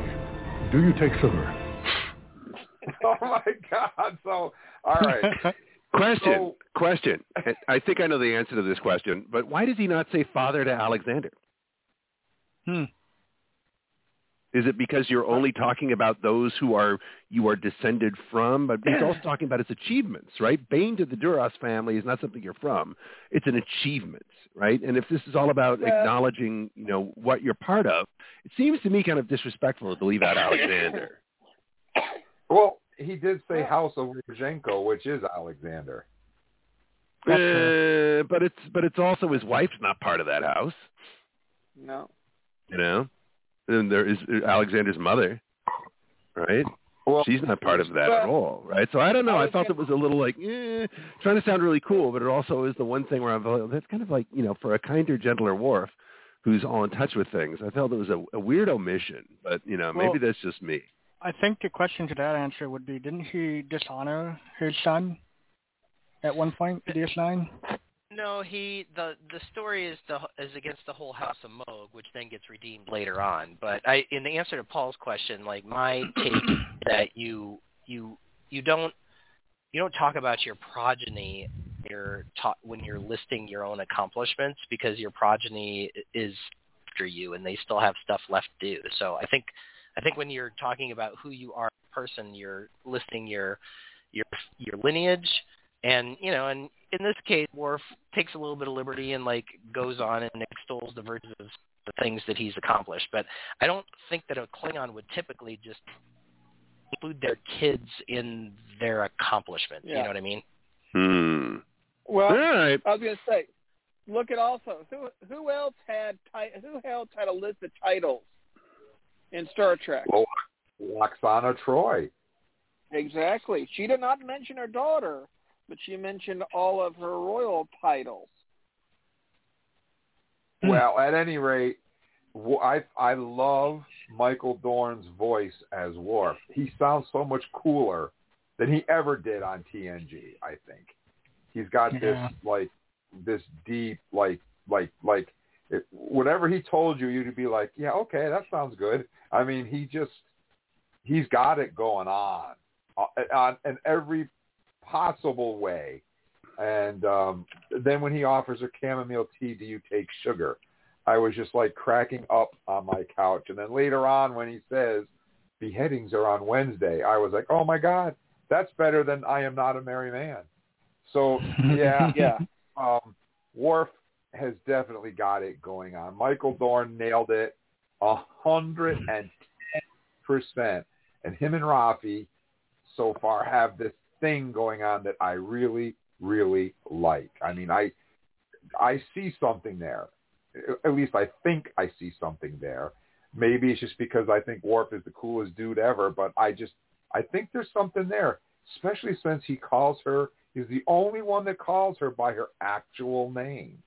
And I think that's so cool too. And when he threw the dock tog and it stuck into the deck, I'm like, whoa. Because if you guys remember, Worf, whenever they had an alien of the week, monster of the week, bad guy of the week, and they wanted to show how awesome and powerful and badass this new guy was, he beat up Worf in every episode. Worf would be the one that got beat down by the old guy with the slug in him. You know, he'd be the guy that got beat down by the escaped convict or whatever, the old lady that turns into a giant creature, whatever. It was always Worf that got beat up. But this new Worf is a badass. He's not going to get beat up by anyone. He's going to be doing the beat downs. I love him. Absolutely. Just love this new Worf. I think he's well, remember, Jim, he's also wiser now. That's right. He's wiser. He's got this Tai Chi, samurai thing going on, which is really cool. And he's the casual Klingon. You know, he actually says that to Rafi. Rafi says something to him like, oh, well, a Klingon warrior skulking around won't attract any attention. And he says, I'm not a Klingon warrior. This is casual Klingon. And I just love the way he delivers his lines, like just perfect. And the casual Klingon line. I got to find me some casual Klingon to wear when I go out to conventions now instead of a Starfleet uniform. I do love the Worf thing. And I don't know if you guys noticed or not, but when Rafi wakes up and Worf is doing his samurai Tai Chi thing there in the La Sirena, did you happen to notice the music that was playing at that particular scene? Yep. Yeah, what was it? It was the music from one of the DS9 episode, I thought. It's Klingon opera. It was Burley from the beginning of Star Trek First Contact. That's the song that Picard is listening to when Riker walks into his ready room. And I thought that was such a cool tie-in there. So I thought that was awesome as well. Because they could have easily played the Klingon music that they played last week when he beheaded the Ferengi, but they didn't. They went with a deep cut from Star Trek First Contact, and I love that when they do that. So yeah, for me, Worf and Rafi saved this episode wickedly. I mean, way. I agree with our fan that the exchange between Beverly and Picard, it could have been a lot different than it was, and I felt that Beverly, I agree with Beverly kind of put Jean-Luc in his place there. I think so. That was cool. Riker definitely was, not of sorts in this particular episode. I didn't feel. So, yeah, there was that as well. 7 of 9, saving the day, of course, with her Fenris Rangers tricks. Pretty cool how she figured that out. And then, of course, for me, the thing for me that drew this episode down, the Founders disappointed me to no end. I was so let down when we found out that they were the Founders. I was like, really? Really? We're going back there again? We had 4 seasons of Founders on Deep Space Nine, and now we're doing it again? Major letdown. Anybody else besides the Founders would have been great for me. I don't like the Founder thing because now we're like, well, maybe it wasn't really Riker that threw Picard off the bridge. Maybe that was a Founder in disguise. Maybe that really wasn't 7 of 9. Maybe that was a Founder. I just don't like the fact that they picked the Founders of all possible. But Jim, didn't you last? I also don't think that that's the be all and end all, right? I mean, I think it's jumping the gun to assume that the Founders are the big bad driving all of the oomph of this season. I don't think so. I don't, and I'll tell you why I don't think so, Paul. Because and Eric will have to confirm this because I don't go back and rewatch all episodes of every. I just can't binge that many episodes. But I seem to recall that the Founders, the Great Link, if these Founders broke away from the Great Link, they don't actually have any political sway or power once they leave the link, right? They're like just individual dudes just running around because we know that there's Founders left on Earth because they stayed there. There was 2 on Earth at the end of Deep Space Nine, right? As far as I know. Yeah, I mean, we definitely know that this was a rogue faction and that they're not connected to the Founders at all, and that presumably the Founders that we know at the end of Deep Space Nine are still chilling, minding their own business in their giant soup together. So yeah, I think this is like the Cruise of Klingons, right? It's like rogue faction out there doing whatever they want. Right, and I don't think that alone is enough to, like Paul said, I think there's going to be more than just that, than just a couple of Founders sabotaging a ship. But it was highly disappointing for you anyway. Yeah, I didn't like it. And I'll tell you why. When Crusher says trust no one, and we first meet Sean, he's being a dink, and he's eating raw steak with blood dripping off of it. And the first thing that popped in my mind is the alien race that we know of that eats raw food and trusts no one was those little, I don't know what they were, the little bug things that were living inside a Remick. And that story was season 1 of TNG Conspiracy. They sent the message out into space to their fellow slugs and never heard from again. And I thought, okay, well, this is them coming back because it fit everything. And it's the Founders. I see. So what you're saying is that you kind of like foresaw the way it was going to go and it didn't go that way. And so that not exactly. Yeah. No. I just think that I just don't like talking to people. That's all. Charles, did you have something you were going to say there? Yeah, well, I remember Jim saying last week, it's like, well, I don't think the Shrike is the big enemy. I think there's something bigger behind her. And immediately with the Founders popping in, okay, there is something bigger. But there's something more going on than just somebody going after Jack Crusher. That we didn't think much of the B story, and we're finding out, no, the B story is a lot bigger than we think it is.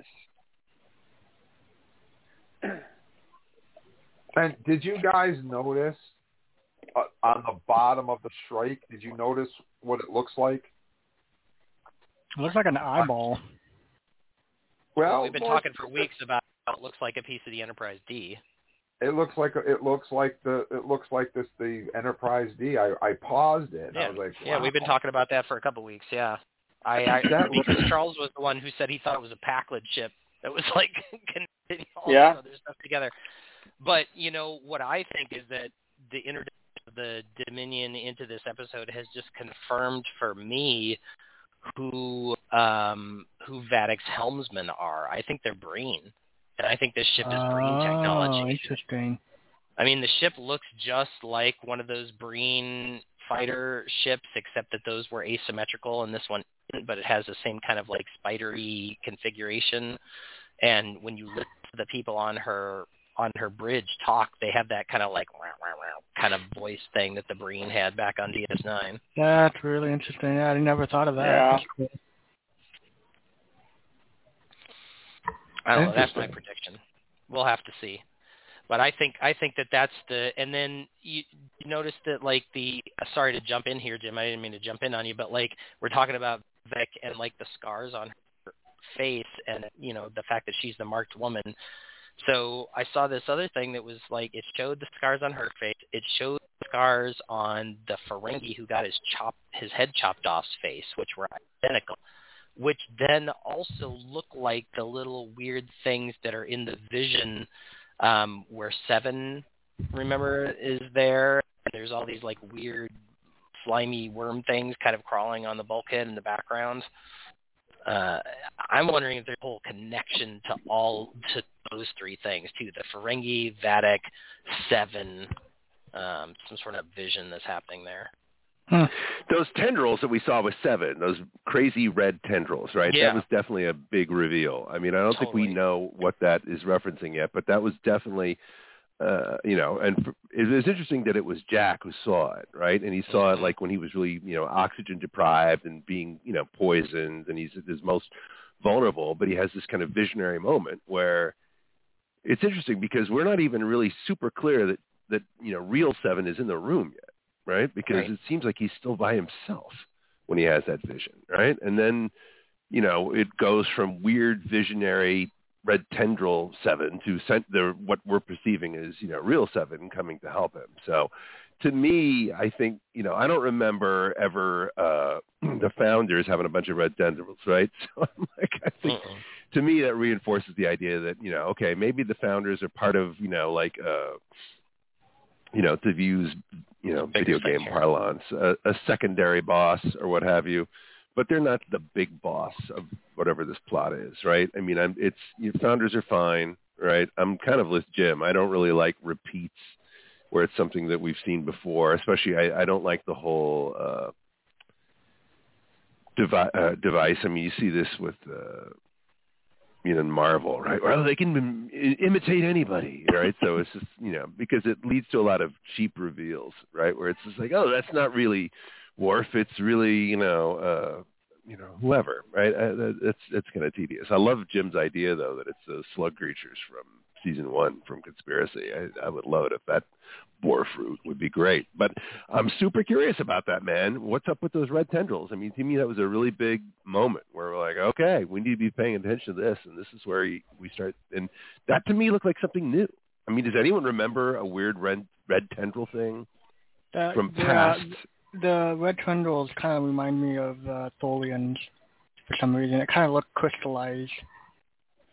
Well, that's funny. I thought they looked more like amoebas, like more organic.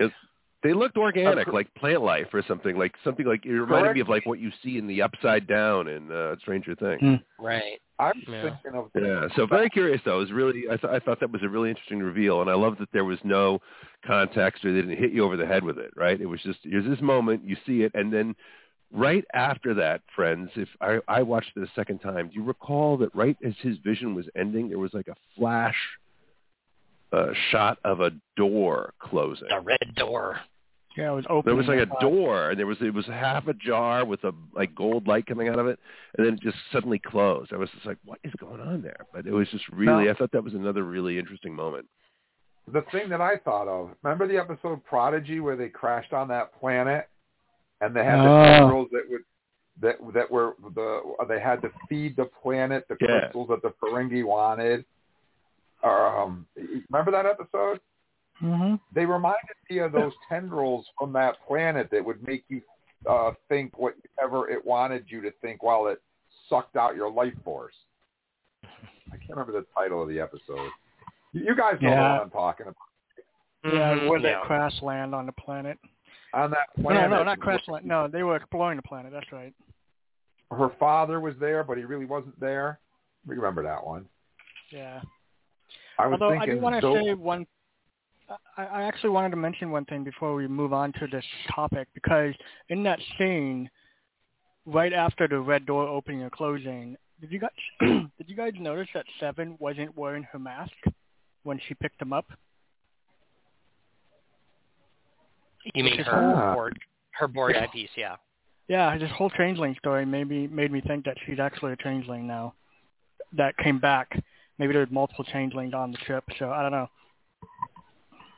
But yeah, she wasn't wearing a mask in that room.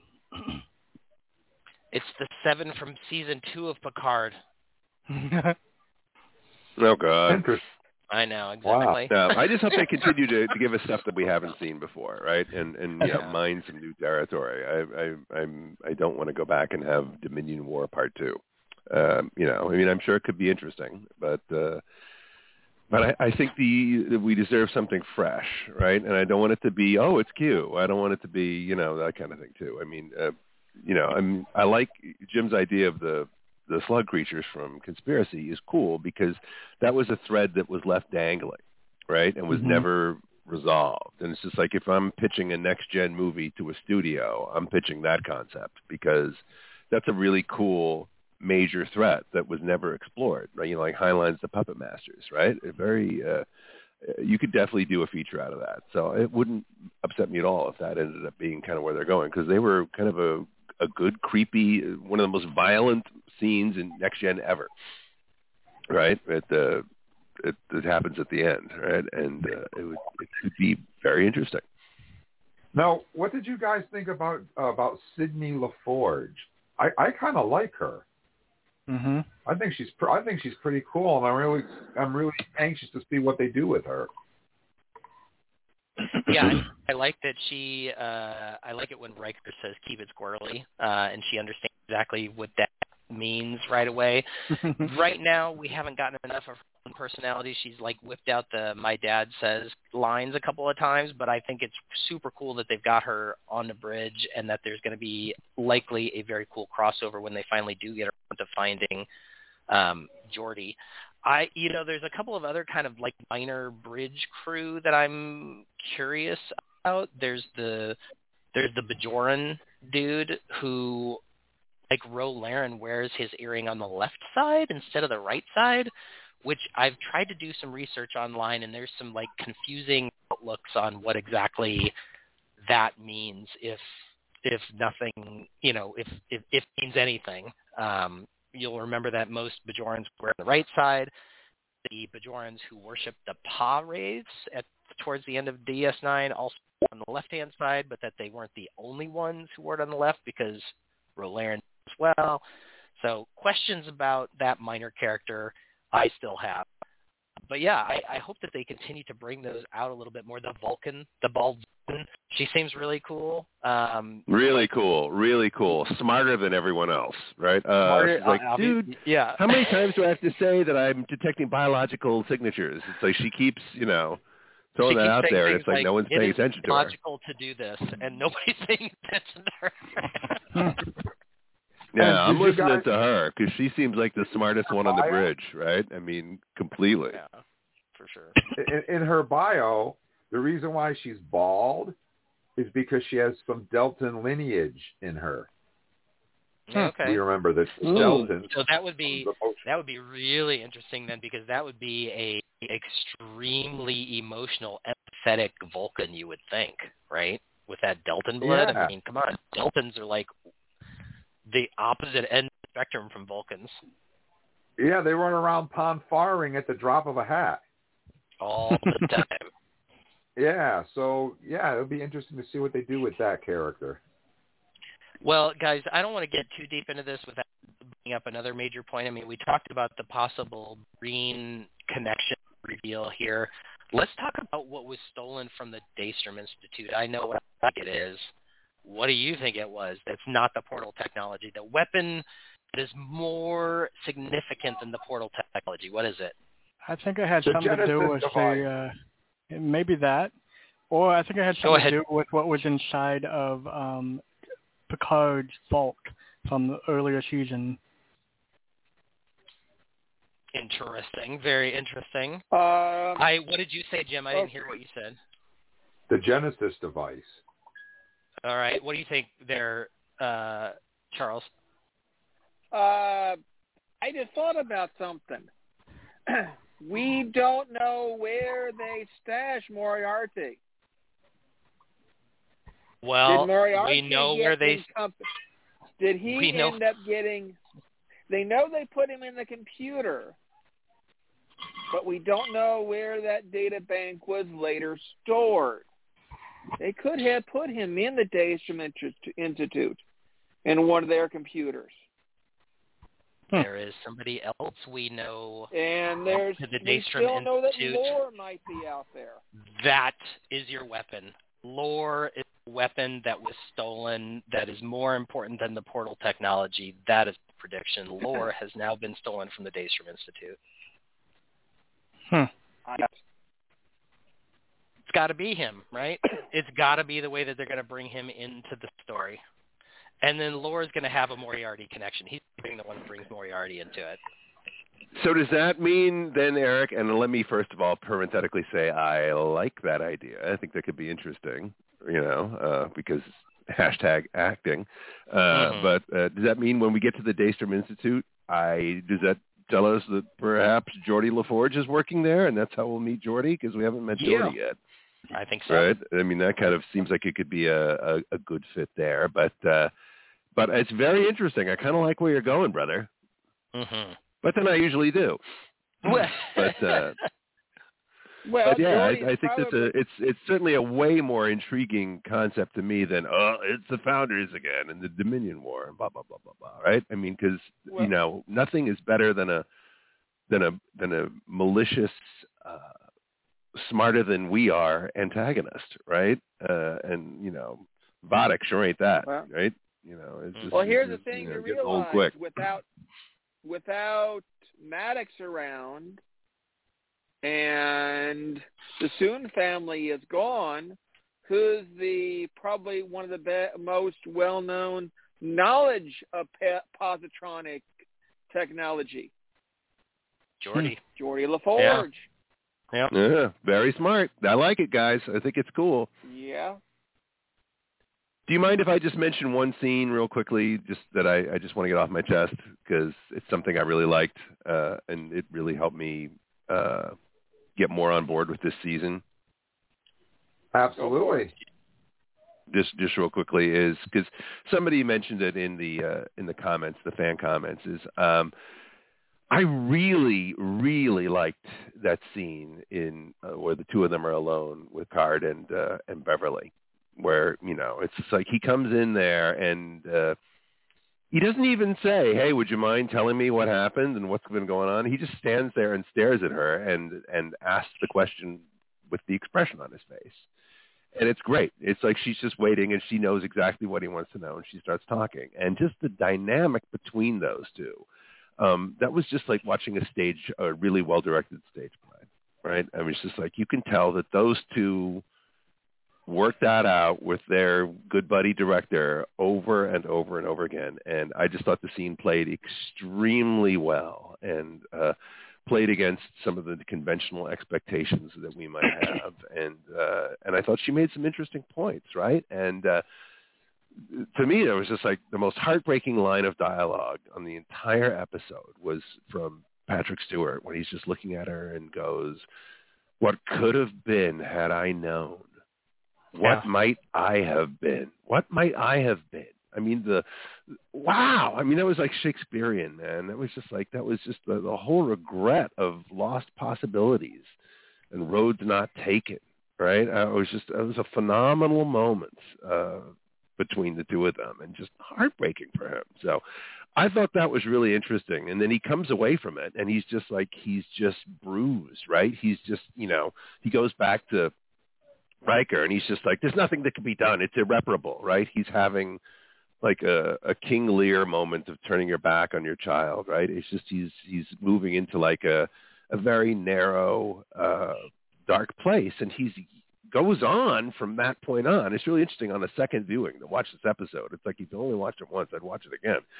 But it's like he's kind of using Riker's grief for his, lost son against him to manipulate him. It's really, oh, I understand your fear of loss, and all that stuff. I'm like, dude, that's not really the ethical Jean-Luc Picard I would have thought would have come out of that scene with Beverly. It's like he really kind of, he talks about being afraid of his father. Well, he's kind of acting more like his father in these scenes than I think he realizes, right? Kind of a little bit more of a bitter man.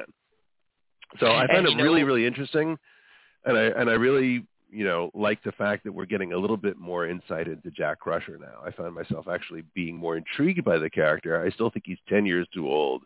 Sorry, actor, I love you, but you're just too old. But I really like the performance, and I'm starting to get more of a sense of the character, right? And I feel like it almost, if anyone wants to get a law passed, that maybe Jonathan Frakes should just be able to direct everything. He really gets actors, right? He really does. He really understands Star Trek, and he really gets actors, right? He's kind of like the he just has that great insight, and he brings. I've heard amazing things about what's going on in this week's episode, because I think he directed it again, is what I've heard. Yes, and, he did. He's like the Jon Favreau of what Jon Favreau is to Star Wars. I feel like Frakes is to Star Trek, right? He just gets it so well. And that was a marvelous scene, I thought. So I'm really intrigued because there's so much more character work happening now. And I when I see this conflict and grief between our beloved characters, I want them to make it right, right? I'm like, oh, don't be upset. I went,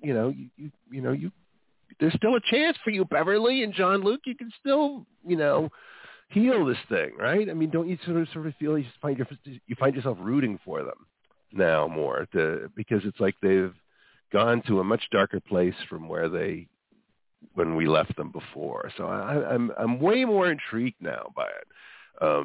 And God, I'm really, the more I think about what Eric just suggested, God, I hope he's right.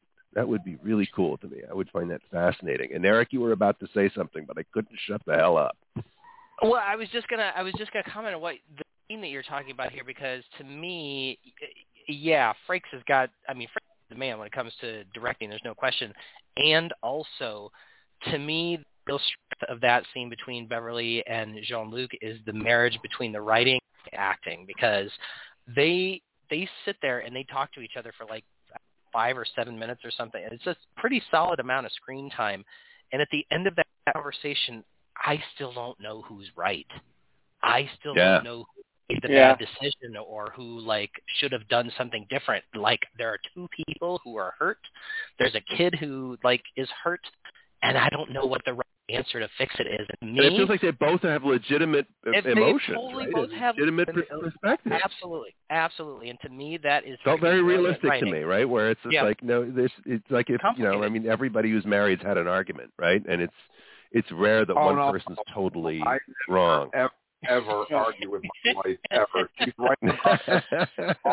No, but I just wanted to say that's fascinating. What you were saying there, Paul, because I do feel like the writing and the acting just really played into the realism of that scene, which is why I think it was probably the best scene in the episode. It was like watching 2 masters at work, right? I was just like, that's the kind of thing I was hoping for when we heard about, it's going to be all the next gen characters back together, right? Because, and what's great is, they're starting to give us things where the characters have changed. They're different. They're not just giving us fan service of stuff that we already know and love and playing all the familiar beats. It's like Worf is different than the Worf we knew, right? Beverly is different from the Beverly we knew. And Jean-Luc is different. So there's some differences, right? And I don't think they're, they may be a little off-putting as far as differences at first, initially. But when we start to dig into it, it's intriguing to me. And it really seems like they made a great effort to focus on character here. And so I'm super excited now. I feel like I'm over those first couple episodes, and once we get rid of Vadic and start finding out what's really going on, I'm going to be, I think, super excited. I want to go back to something that Frakes, because Frakes directed this episode. There's another scene that I think is brilliant in this episode, and that's the scene where we get the title of the episode, 17 Seconds, and that's where they go back in time and we see a de-aged Riker and a de-aged Picard talking about the birth of Thaddeus, and Deanna Troi shows up on the screen. Kudos to her, and she had a different hairdo as well in that scene. And that whole conversation that Picard has with Riker about the birth of his son. It was really interesting. I thought it was interesting. If you're a father, you know exactly what Riker's talking about, because up until your child is born and you hold that child in your arms for the first time, up to that point, you don't really know what you're in for. You think you do, but you don't.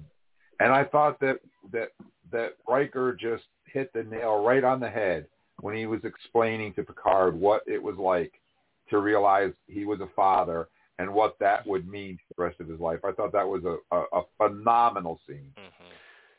Before we get time running out on this, guys, I feel like Charles was going to chime in and make a good point here a minute ago, and we kind of just all started steamrolling here. Charles, let's get back to you on this, brother. Well, I kind of lost track of the other theme, but let's throw another one in there before we kind of get off, before we go off, and look at the good cop, bad cop scenario with Worf and Raffi and the person they capture. And the fact that Raffi looks at him as like, oh, this is an addict. And Worf's kind of looking at him, it's like, no, I suspect something else. And yet we find out that he's not gotten a chance to transform soon enough. And that Worf and to Elizabeth's comment, I like the mention that he gives a nod to Odo. Mm-hmm. People are saying, oh, we ought to have Odo back. It's like, we can't have Odo back. Sorry, but rest in peace, Renee. We lost him a couple years ago. But yeah. We still the best thing about the Founders is they insult people by calling them solids. But I just thought that was another great scene that they put together. Was that sitting there trying to break this guy down and finding the truth? It's well, like, and the guy acted the heck out of it. I mean, yes, I was freaked out by the guy. It was almost like stigma or something. I mean, he was he looked like he was going to explode. Yeah, I think he was sitting on like a paint shaker, like at the paint store, right? You know, he was just like vibrating like crazy. And the thing is, has anybody seen the pictures? He's a returning character. Mm-hmm. Anybody notice where he first appeared in Star Trek? Star Trek Generations, I believe. He was one of Picard's kids. He was one of Picard's kids in the Christmas scene. Huh. And he comes back at this guy, and it's like, wow, what an incredible acting scene. But you need somebody who was like Frakes, who would sit there and just make this scene go, and just make you put on the edge of the scene of what's going on. And what a great scene too. It's like, no, I don't think the Founders is the big central thing, but I think the Founders weren't the central part of the Dominion War. They were just sort of the aggravator in the series, in it. I think they're going to be an aggravator here, but there's something else going on. As we say, there's something that they're taking from Daystrom that's going to be a bigger problem. And they needed but also, back when we talked a little earlier, well, wait a minute, we saw somebody in the bar We saw somebody on board ship. Oh, we got a saboteur on board ship. And I think that kind of just ties in where we sit there and say, oh, don't always let these little just red herrings be fake. They're real.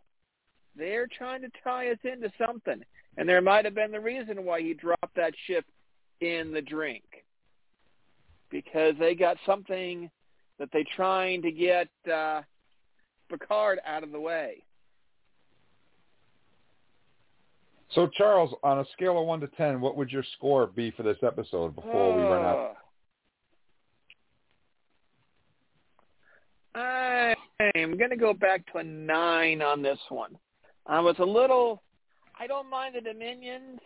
I think Riker's attitude towards the end was getting a little odd. Right.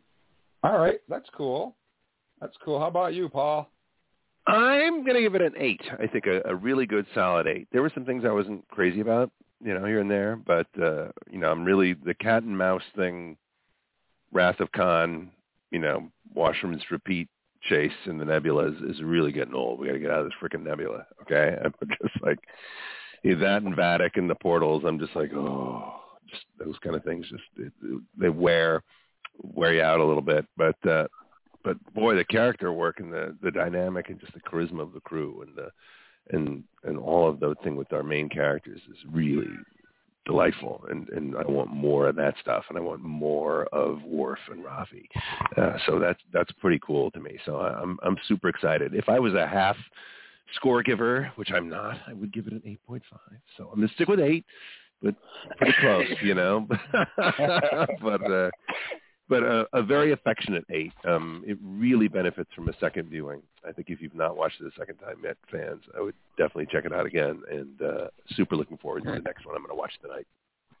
And how about you, David? I am actually pretty excited for the return of the Dominion. I actually like the story plot that they're going for. I was actually surprised that they brought them back, but yeah, I really liked this episode. I think it's probably one of the best ones I've seen out of all of Picard so far.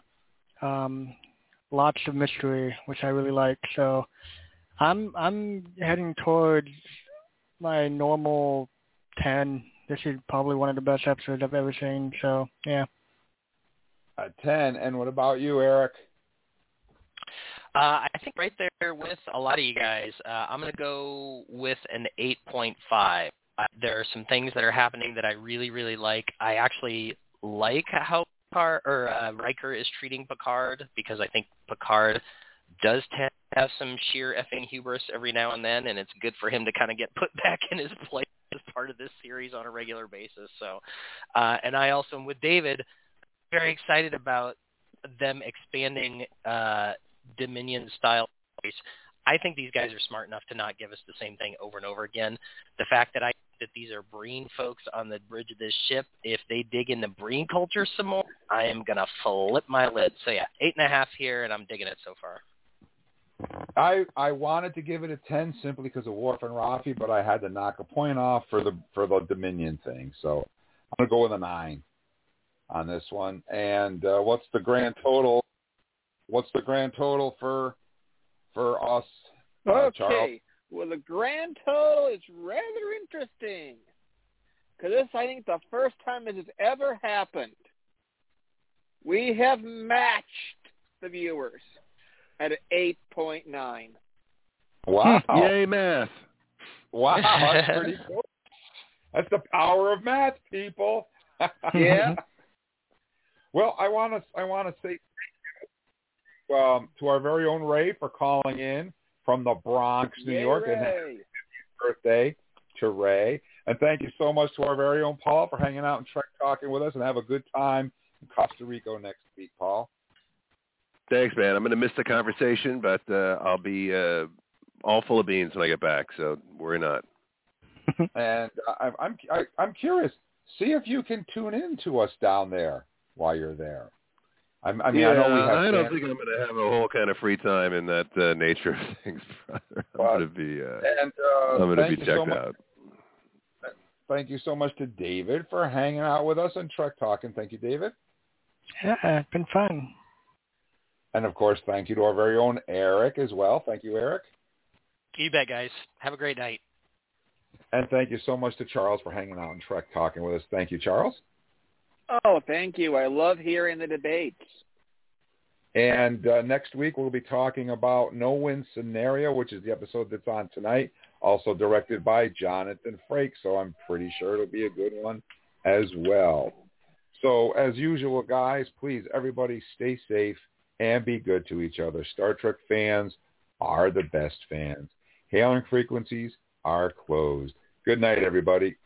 Good night. Live long and prosper. Good night, guys. Be well. Take care. Let's see what's out there.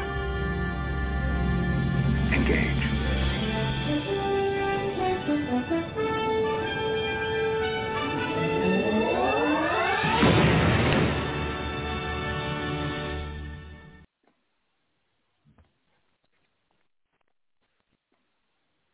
Hello, it is Ryan, and I was on a flight the other day playing one of my favorite social spin slot games on ChumbaCasino.com. I looked over at the person sitting next to me, and you know what they were doing? They were also playing Chumba Casino. Coincidence? I think not. Everybody's loving having fun with it. Chumba Casino is home to hundreds of casino-style games that you can play for free anytime, anywhere, even at 30,000 feet. So sign up now at ChumbaCasino.com to claim your free welcome bonus. That's ChumbaCasino.com and live the Chumba life. No purchase necessary. VGW. Void where prohibited by law. See terms and conditions. 18+.